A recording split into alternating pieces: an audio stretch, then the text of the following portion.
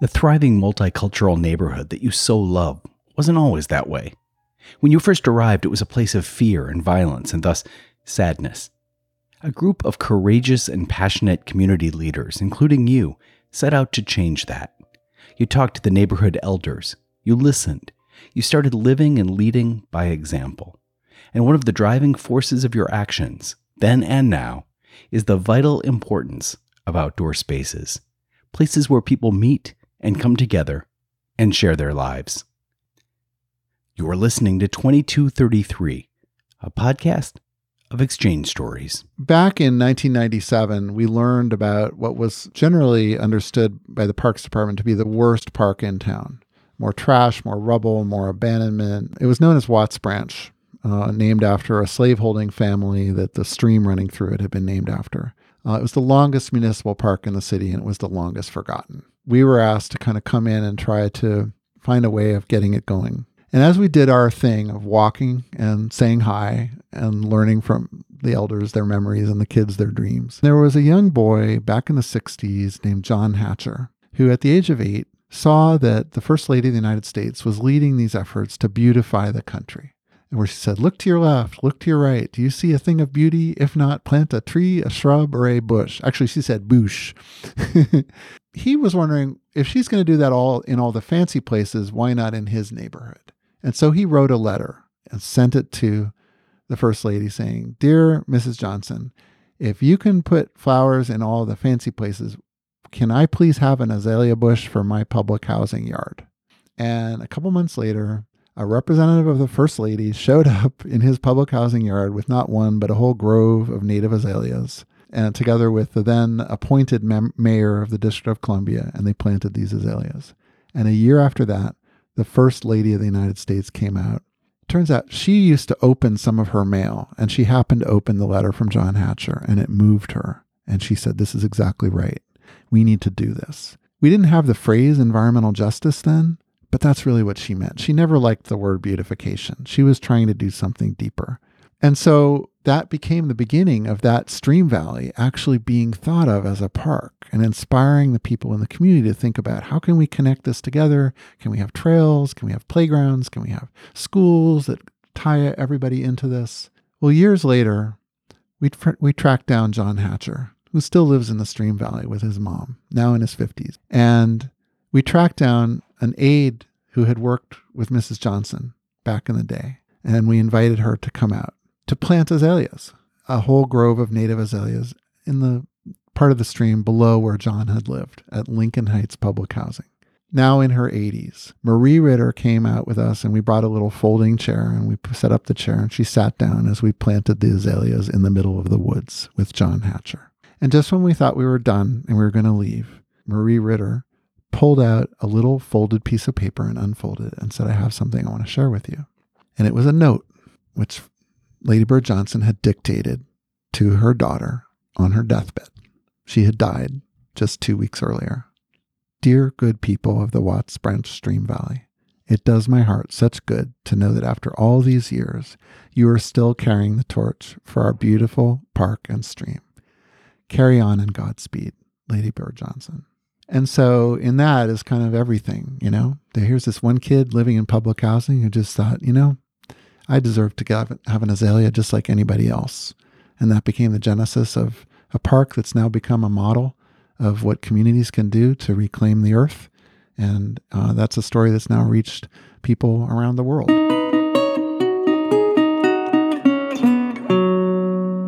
This week, azaleas from the First Lady, saying hello to everybody you meet, and introducing the Embassy of the Earth.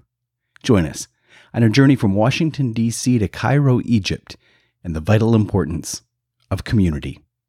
It's 2233.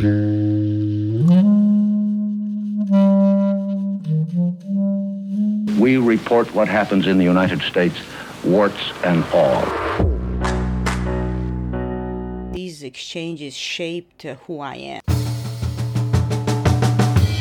When you get to know these people, they're not quite like you. You read about them. They are people very much like ourselves. Oh, that's what we call cultural exchange. Ooh, yeah. I'm Steve Coleman. I'm the director and president of Washington Parks and People, which is a local community-based charity here in Washington, D.C., whose mission is to advance park-based community health. And I was part of the Professional Fellows Program, hosting fellows from the Middle East here in D.C., and then I became a fellow myself going the other way to Cairo 2 years ago in 2017.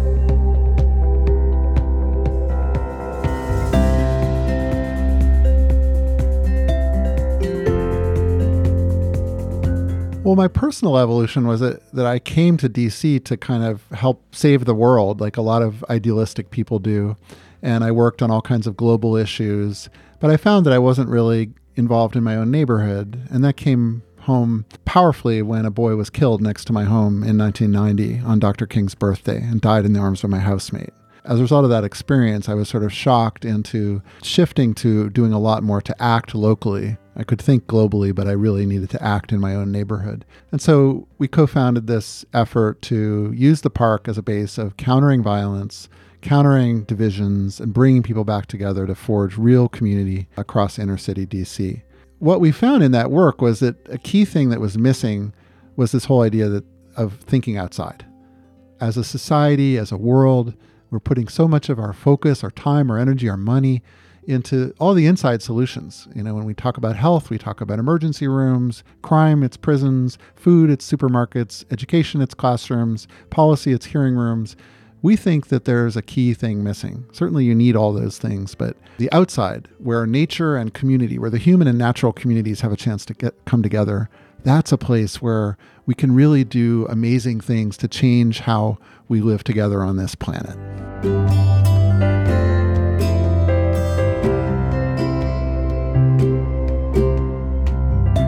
Here in DC, we are the greenest city in North America. We have the highest percentage of public green acreage, but we haven't really been using it, haven't really been taking care of it, hasn't been woven into our lives. And so we're trying to help people make the playgrounds come back to life, to plant community gardens and mini farms. We work on growing food year-round in several places in the city. But we're also growing community. So we do arts, we do music, we do job training in the parks, using the parks as a base of helping people coming out of prison to learn basic skills so they can get back into the job market without having to turn back to crime. And so it's been really kind of thrilling to see all the ways that this simple idea of getting outside and connecting with people in the parks, we can make community be the thing it is, which is, I think, the most powerful force on the planet.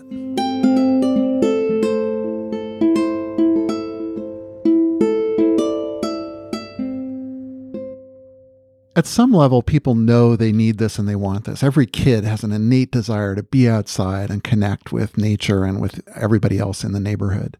But we tend to kind of disregard that. And so, yeah, it can be really tough for us to get that idea across because so much of the money and the focus and the priorities are inside. And so we have to be creative in how we invite people outside again. We use music, we use storytelling, we use play. We're the only country on the face of the earth which has the pursuit of happiness in our enabling documents.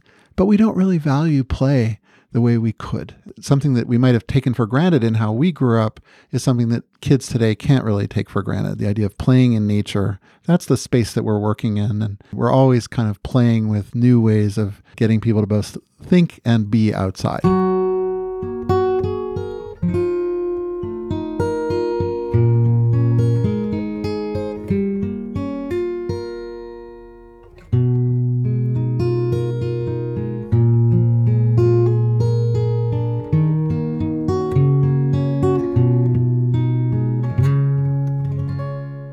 We didn't have any money.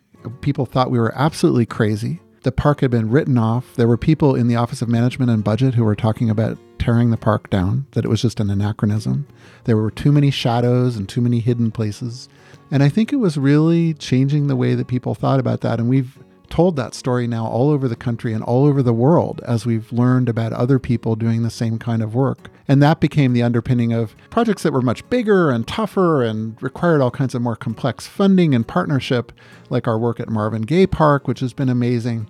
But none of that would have been possible without the simple things that we did when we were a neighborhood crime patrol, having to say hello to everybody we met during that horrific, frightening time, walking around at night in the winter, just trying to stop the killing. And as we said hello to people, we learned. We learned about their lives. We learned about things we thought we knew about the neighborhood that we didn't really know. And we found the power of community.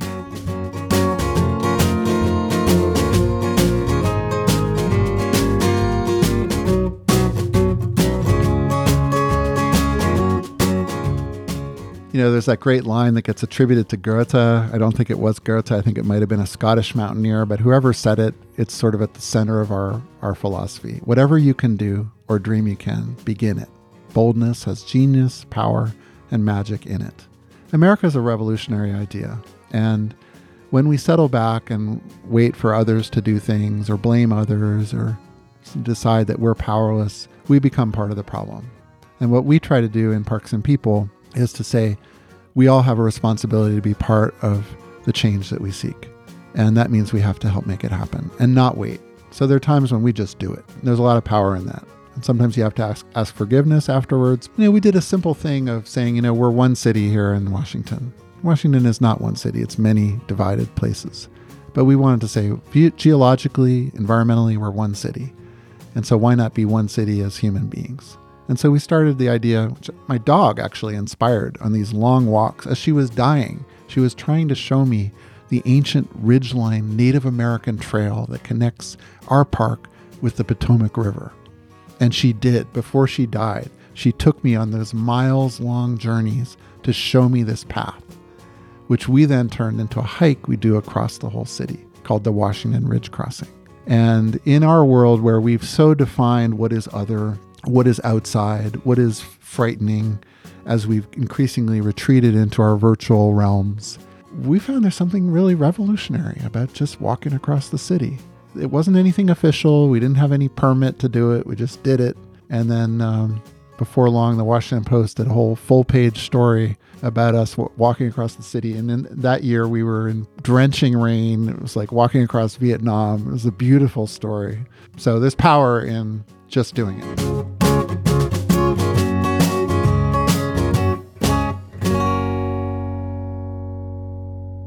I lived next to Central Park in Manhattan when that was at rock bottom in the mid-'70s, when people thought of that as the worst urban park in the world. That was the reputation. To see that come back to life through music, through play, through dance, through just the joy of human and natural community, that has been my life's inspiration. I wanted to see how we could breathe new life into these forgotten parts of our cities. There were so many amazing, fanciful things that really kindled what I call the invisible park, the invisible landscape. It's that the park of the soul, of the spirit, you know, the landscape of freedom, of justice, of dreams.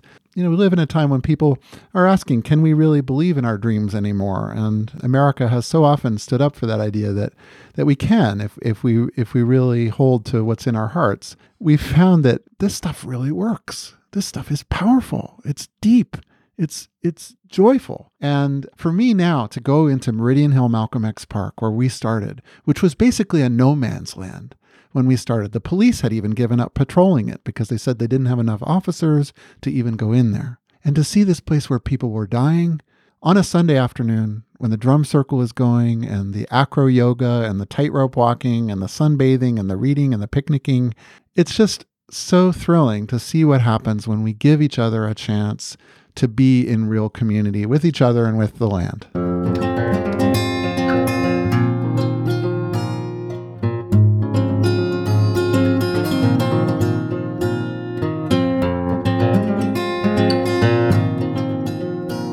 It's been a funny thing to have come to DC to work on the planet and then work on my neighborhood and find that by working on my neighborhood, I could actually do more to connect with the rest of the planet because there is so much commonality. You know, my late mentor, Josephine Butler, who was the daughter of sharecroppers, granddaughter of enslaved people, this amazing, deep community activist and poet and artist and dreamer who used to talk about big things that need to happen to make the world a better place. And people would say, well, that's going to take a long time. And she'd say, exactly.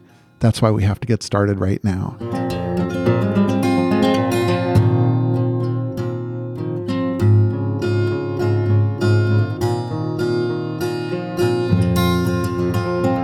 We've hosted people from all over the world in the parks in DC, and we've learned from them, and we've gone to their places. My work with the Professional Fellows Program and Legacy International took me into a deeper level of that, where we were hosting fellows from Egypt, from Morocco, from various parts of the Middle East, and getting them involved kind of deeply in our work and learning through that a little bit about their work. But I would later learn how little we really did get from just seeing them here in the States when I got the chance to go to Cairo as a fellow myself.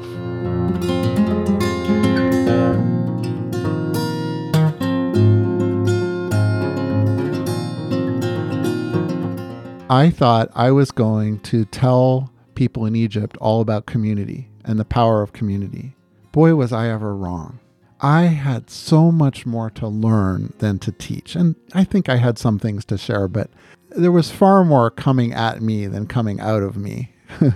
My escort in this was my colleague who'd been a fellow of ours from Cairo, Zainab Abbas, who is just an amazing person who really knows the story of Egypt. She's a specialist in the antiquities and cultural preservation and the community interface with that, and took me all around Cairo, showing me her world through her eyes. And I was continually struck by the depth, the power, the sheer joy of community in the middle of Cairo. I was not prepared at all for how much I needed to be taking notes and learning.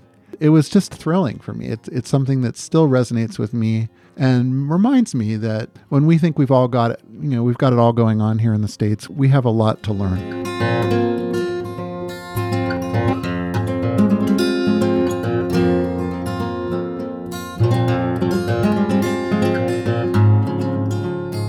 Zainab decided that we would go to, there aren't that many parks in Cairo, but she decided she was going to take us to this big park called Al Azhar Park. And we were walking around, it was all pretty and it was nice and it was okay. But then we met a group of college students who were celebrating somebody's birthday. They invited us to celebrate with them. And we had an open afternoon and we ended up playing with them in the park for the entire afternoon.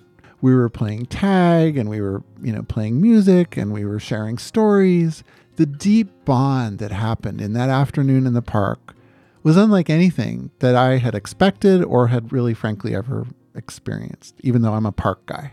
And while we were in the park, we encountered children everywhere we went. And I stood out like a sore thumb there. Tourism is down in Egypt. There haven't been a lot of Americans going there. I didn't know how that would be. And the kids were just so fascinated by me as this funny looking foreign guy, this big white guy, lumbering around, but also so eager to connect, so eager to break through this. There obviously was trepidation and fear, but it was clear that their joy and their eagerness to make that connection was stronger than any fear or concern. And they were mauling me with their eagerness to touch and tell me things and show me things and have pictures taken with them. I felt like some kind of rock star. I've never experienced anything like that anywhere. There were hundreds of them everywhere we went. All through Cairo, there were kids wanting to connect. And that's something that I will carry with me the rest of my life.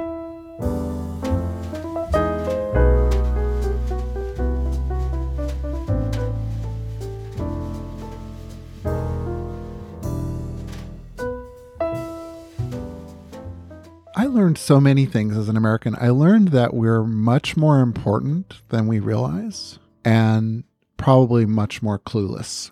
That we really are looked up to, that people really, really respect us and really, really care about what we are doing and saying in our lives and in the world. America is a mover and a shaker in this world, and the whole world is kind of watching us. But there's so many ways that we just profoundly don't really know that much about the rest of the world. And that is to both the peril of the rest of the world and our own.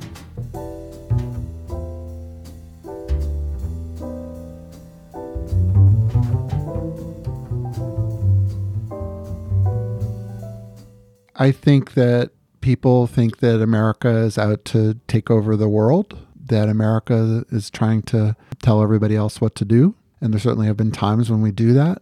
But I really want to show that America is a diverse place, that America is a complex place, that America is a place where dreams can come true, And America is a place that knows it still has a lot of work to do in addressing the places where the dreams have not come true.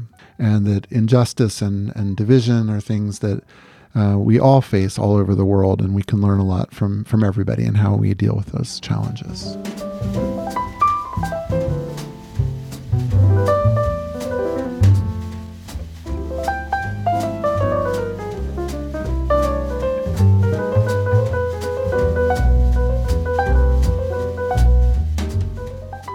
We were in one of the poorer parts of Cairo, around the corner from the City of the Dead, where people are so poor that they're actually living in graves. And we came upon a bakery, which was nothing more than a hole in the wall where there was an oven. The dough could be slid in there and the loaves pulled out, and he would sell things from this hole in the wall. He motioned us over and insisted that I take 3 of his loaves of bread and refused to take any money in one of the poorest parts of Cairo. It's a simple act of the kindness to strangers that really moved me deeply. To this day, I just think about that. But I found that kind of hospitality, deep hospitality, everywhere we went.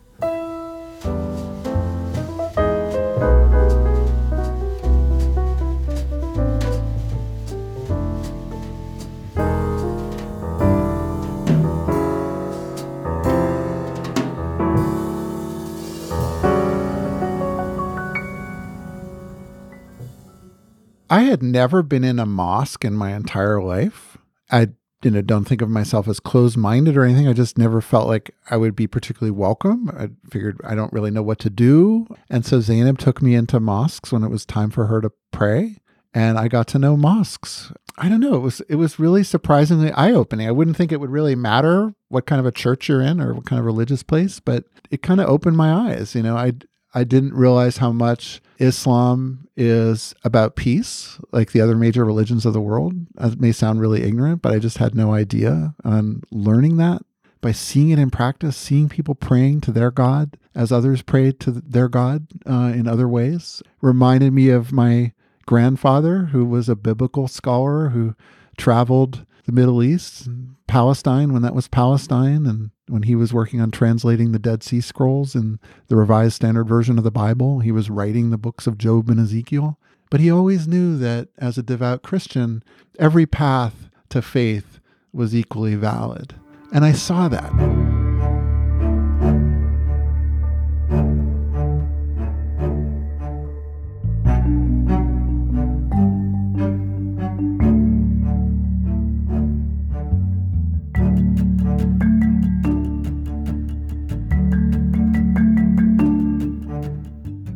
There's an American idea that anybody can start anything. De Tocqueville said we're a nation of joiners and we can start anything, and we do that. We do that all the time. I've done it in my own life. I've basically invented a whole career for myself by creating an organization and being part of an emerging field of community-based health. And that's a very radical idea in other countries. In more rigid societies, even in many parts of Europe, it's hard for people to really see how they could switch careers. And I found that people in Egypt were really eager to hear how we do that. The practical aspects of civic engagement and civil society, the money, how do you actually raise money? In our case, we actually earn money as well. How does the independent sector work? But then also, how do you really pursue dreams? We found all these young, articulate women who were doing various kinds of community engagement, but also wanted to write about their own lives. And we actually connected them with a U.S. organization that works on helping women writers. And then, so one of the things that naturally occurred to me was, well, I run Parks and People in Washington. Why isn't there a Cairo Parks and People? You've got the Nile there. The Nile is perhaps one of the most magnificent potential parks in the world. And so we found people in Cairo who were excited about the idea of a Cairo Parks and People.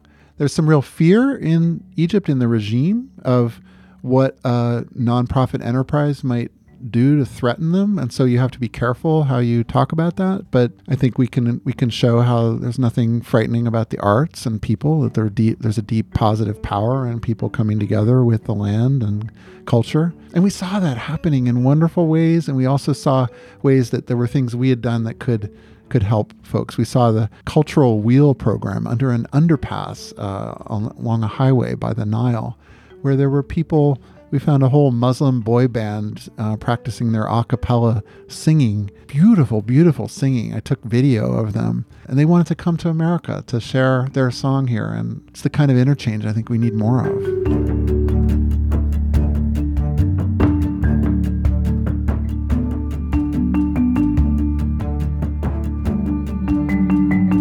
I was really proud to see how these ideas that we had shared with Zainab when she was a fellow with us were being lived into reality in her work with kids in inner city Cairo, and how those ideas were things as simple as they were that could mean kind of radical transformation. So she was bringing us together with mentors of hers. We had an amazing afternoon-long meeting in an arboretum in town, which had been a scene of killing during the riots and the revolts and so forth following the Arab Spring.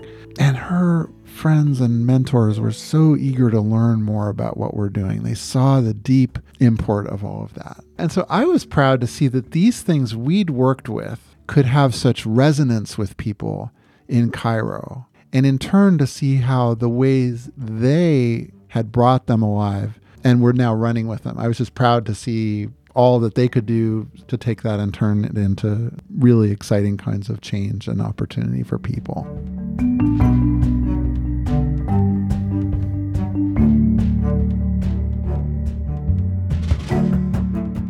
The project that Zainab was focused on was trying to go into places that had been forgotten, that had problems of trash and pride and disconnect, and find a way to build appreciation for the historic site, but develop the stewardship among the young people so that people who didn't have much to do could find hope in their lives through some sense of pride in their heritage. And that was her focus.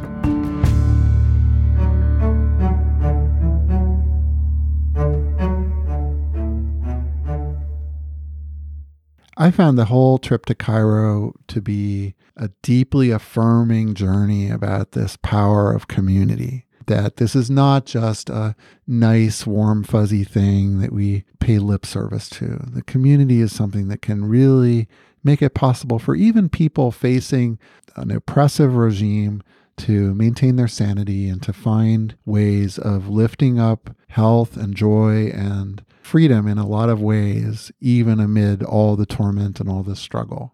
That was a reminder for me that the work that we do in park-based health can be so powerful. And so I've tried to bring that to the communities I work with in inner city DC, and also reminding people just the privileges that we have and the kind of open society we have. We're good at criticizing ourselves and saying how we don't have power, we don't have equity, we don't have justice. But it really was helpful to see what people do who have even far less than we do.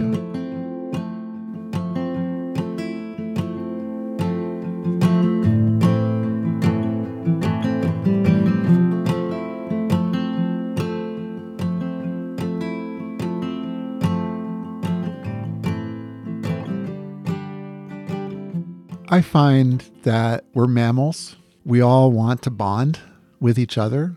We're all kind of reaching, trying to surmount our own fears of people who are different and deeply needing that bonding, that learning, that connection that happens when human beings who don't know each other come together, especially across the lines of race and color and religion and nationality and language, all of these categories that we've come up with to divide us.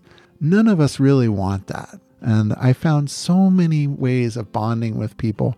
I don't speak Arabic, but I think that there is a universal desire for peace. I think there's a desire for understanding, for community, for sustainability of our earth. But I think there's also a universal desire for play, for fun, for joy, for silliness, and just, the power of discovery, of learning about cultures that are different from ours, people learning from me as I was there and me learning from them and all of that.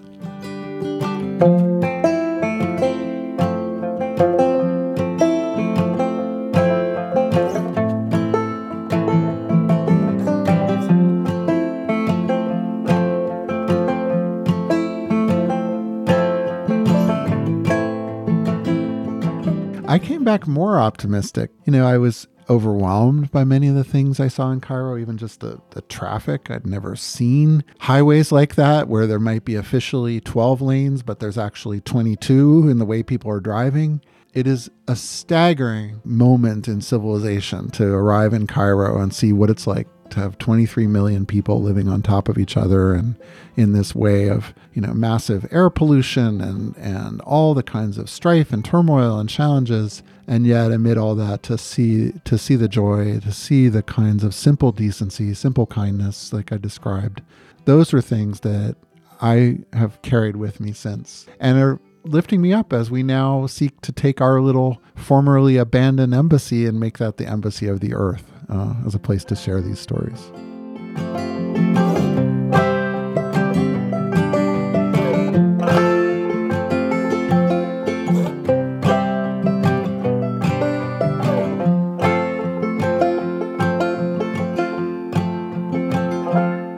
We actually occupy next to Meridian Hill an old embassy that was the embassy of Brazil, of Hungary. China had it, India wanted it, and now we're calling it the Embassy of the Earth. It's officially named after Josephine Butler, my mentor, but we're making it the Embassy of the Earth. We think the Earth needs an embassy in America, right here in DC. We need to find ways that we can connect more deeply and learn from each other. America has always been the shining city on the hill that offers so much for the rest of the world to learn from, but we have so much to learn too. We need that exchange.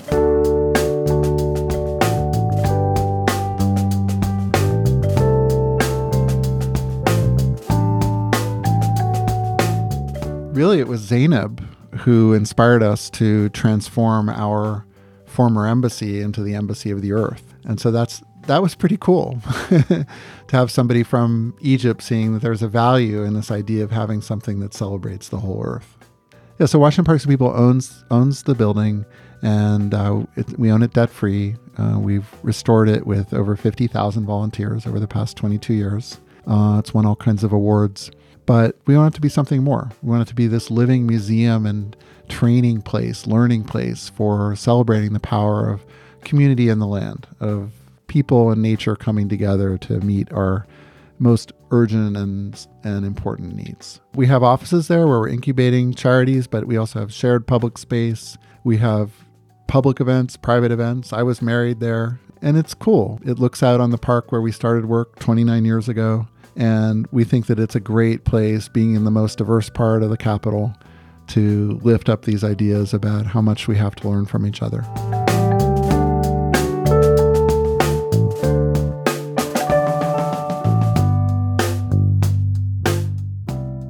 So the thing I learned in inner city Washington when we were at our worst is the same thing I learned when I was in the middle of Cairo. Even when we're at our worst, when the times look darkest, we have assets. We have options, as my father would have said. We have deep cultural assets in heritage and pride. We have deep natural assets. And so often what's happened in communities in America, as around the world, when one kind of industry has died and jobs have been lost and people's pride has been eroded, is people think they're on a dead-end street. And we forget about the deeper value of our lives. A simple thing that we did early on in our work was to work with children from homeless families to plant flowers. And these kids had never seen living soil in their lives. And we took them out in the park, and as we dug into that beautiful black, rich soil of the park, they were scared to see these squiggly little snakes they thought in the dirt. They'd never seen earthworms or even knew about them. And then my friend Josephine Butler had to say, well, these guys they're friendly. See, you can touch him. And then one kid said, I want to take him home as my pet. And she said, oh, no, you don't. He's got work to do. Because see this little guy here? He's making the soil rich so the soil can feed the roots of this tree. So the tree can make the leaves that make the air for you to breathe. And there was this moment of awe for that kid holding that little piece of the magic of life. And that's what we're disconnected with. When we think about our farmers who are flooded out across the Farm Belt right now, when we think about our miners dying of black lung, you think about these neighborhoods all over America where we've gotten hopeless. because we've forgotten the power of what we already have. As a country, as communities, we forget about the heritage of our elders. We forget about the dreams of our kids. When we were on that crime patrol way back when, our rule was we had to say hello to everybody.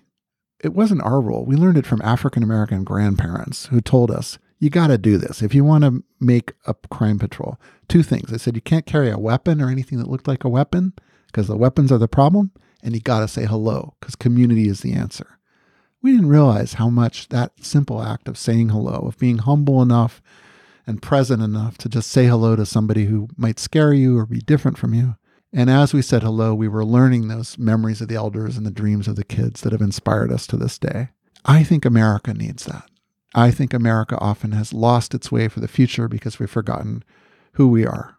So I believe in my soul that the work happening in these places in Cairo, these places in inner city DC, it's the same work as people across middle America who are just trying to have a better life. And I think there's a lot we can all learn from each other.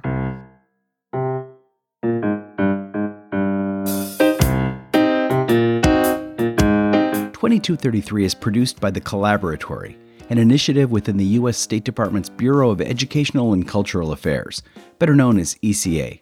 My name's Christopher Wurst. I'm the director of the Collaboratory. 2233 is named for Title 22, Chapter 33 of the U.S. Code, the statute that created ECA. And our stories come from participants of U.S. government-funded international exchange programs. This week, Steve Coleman talked about how his role with DC Parks and People eventually led him to Egypt as an ECA Professional Fellow. For more about Professional Fellows and other ECA exchange programs, check out eca.state.gov. We encourage you to subscribe to 2233, and while you're there, leave us a nice review. We really would appreciate that. And we'd love to hear from you. You can write to us at ecacollaboratory@state.gov. That's ecacollaboratory@state.gov. Photos of each week's interviewee and complete episode transcripts can be found at our webpage at eca.state.gov/2233. Special thanks to Steve for his stories and commitment to community. I did the interview and edited this segment. Featured music was Heartland Flyer and 100 Mile by Blue Dot Sessions. Hey Ruth and I'm Letting Go, both instrumental versions, by Josh Woodward. How Deep is the Ocean by the Bill Evans Trio. His Last Share of Stars by Dr. Turtle. And Chipper Dan by Poddington Bear. Music at the top of each episode is Sebastian by How the Night Came, and the end credit music is Two Pianos by Tagir Lius. Until next time.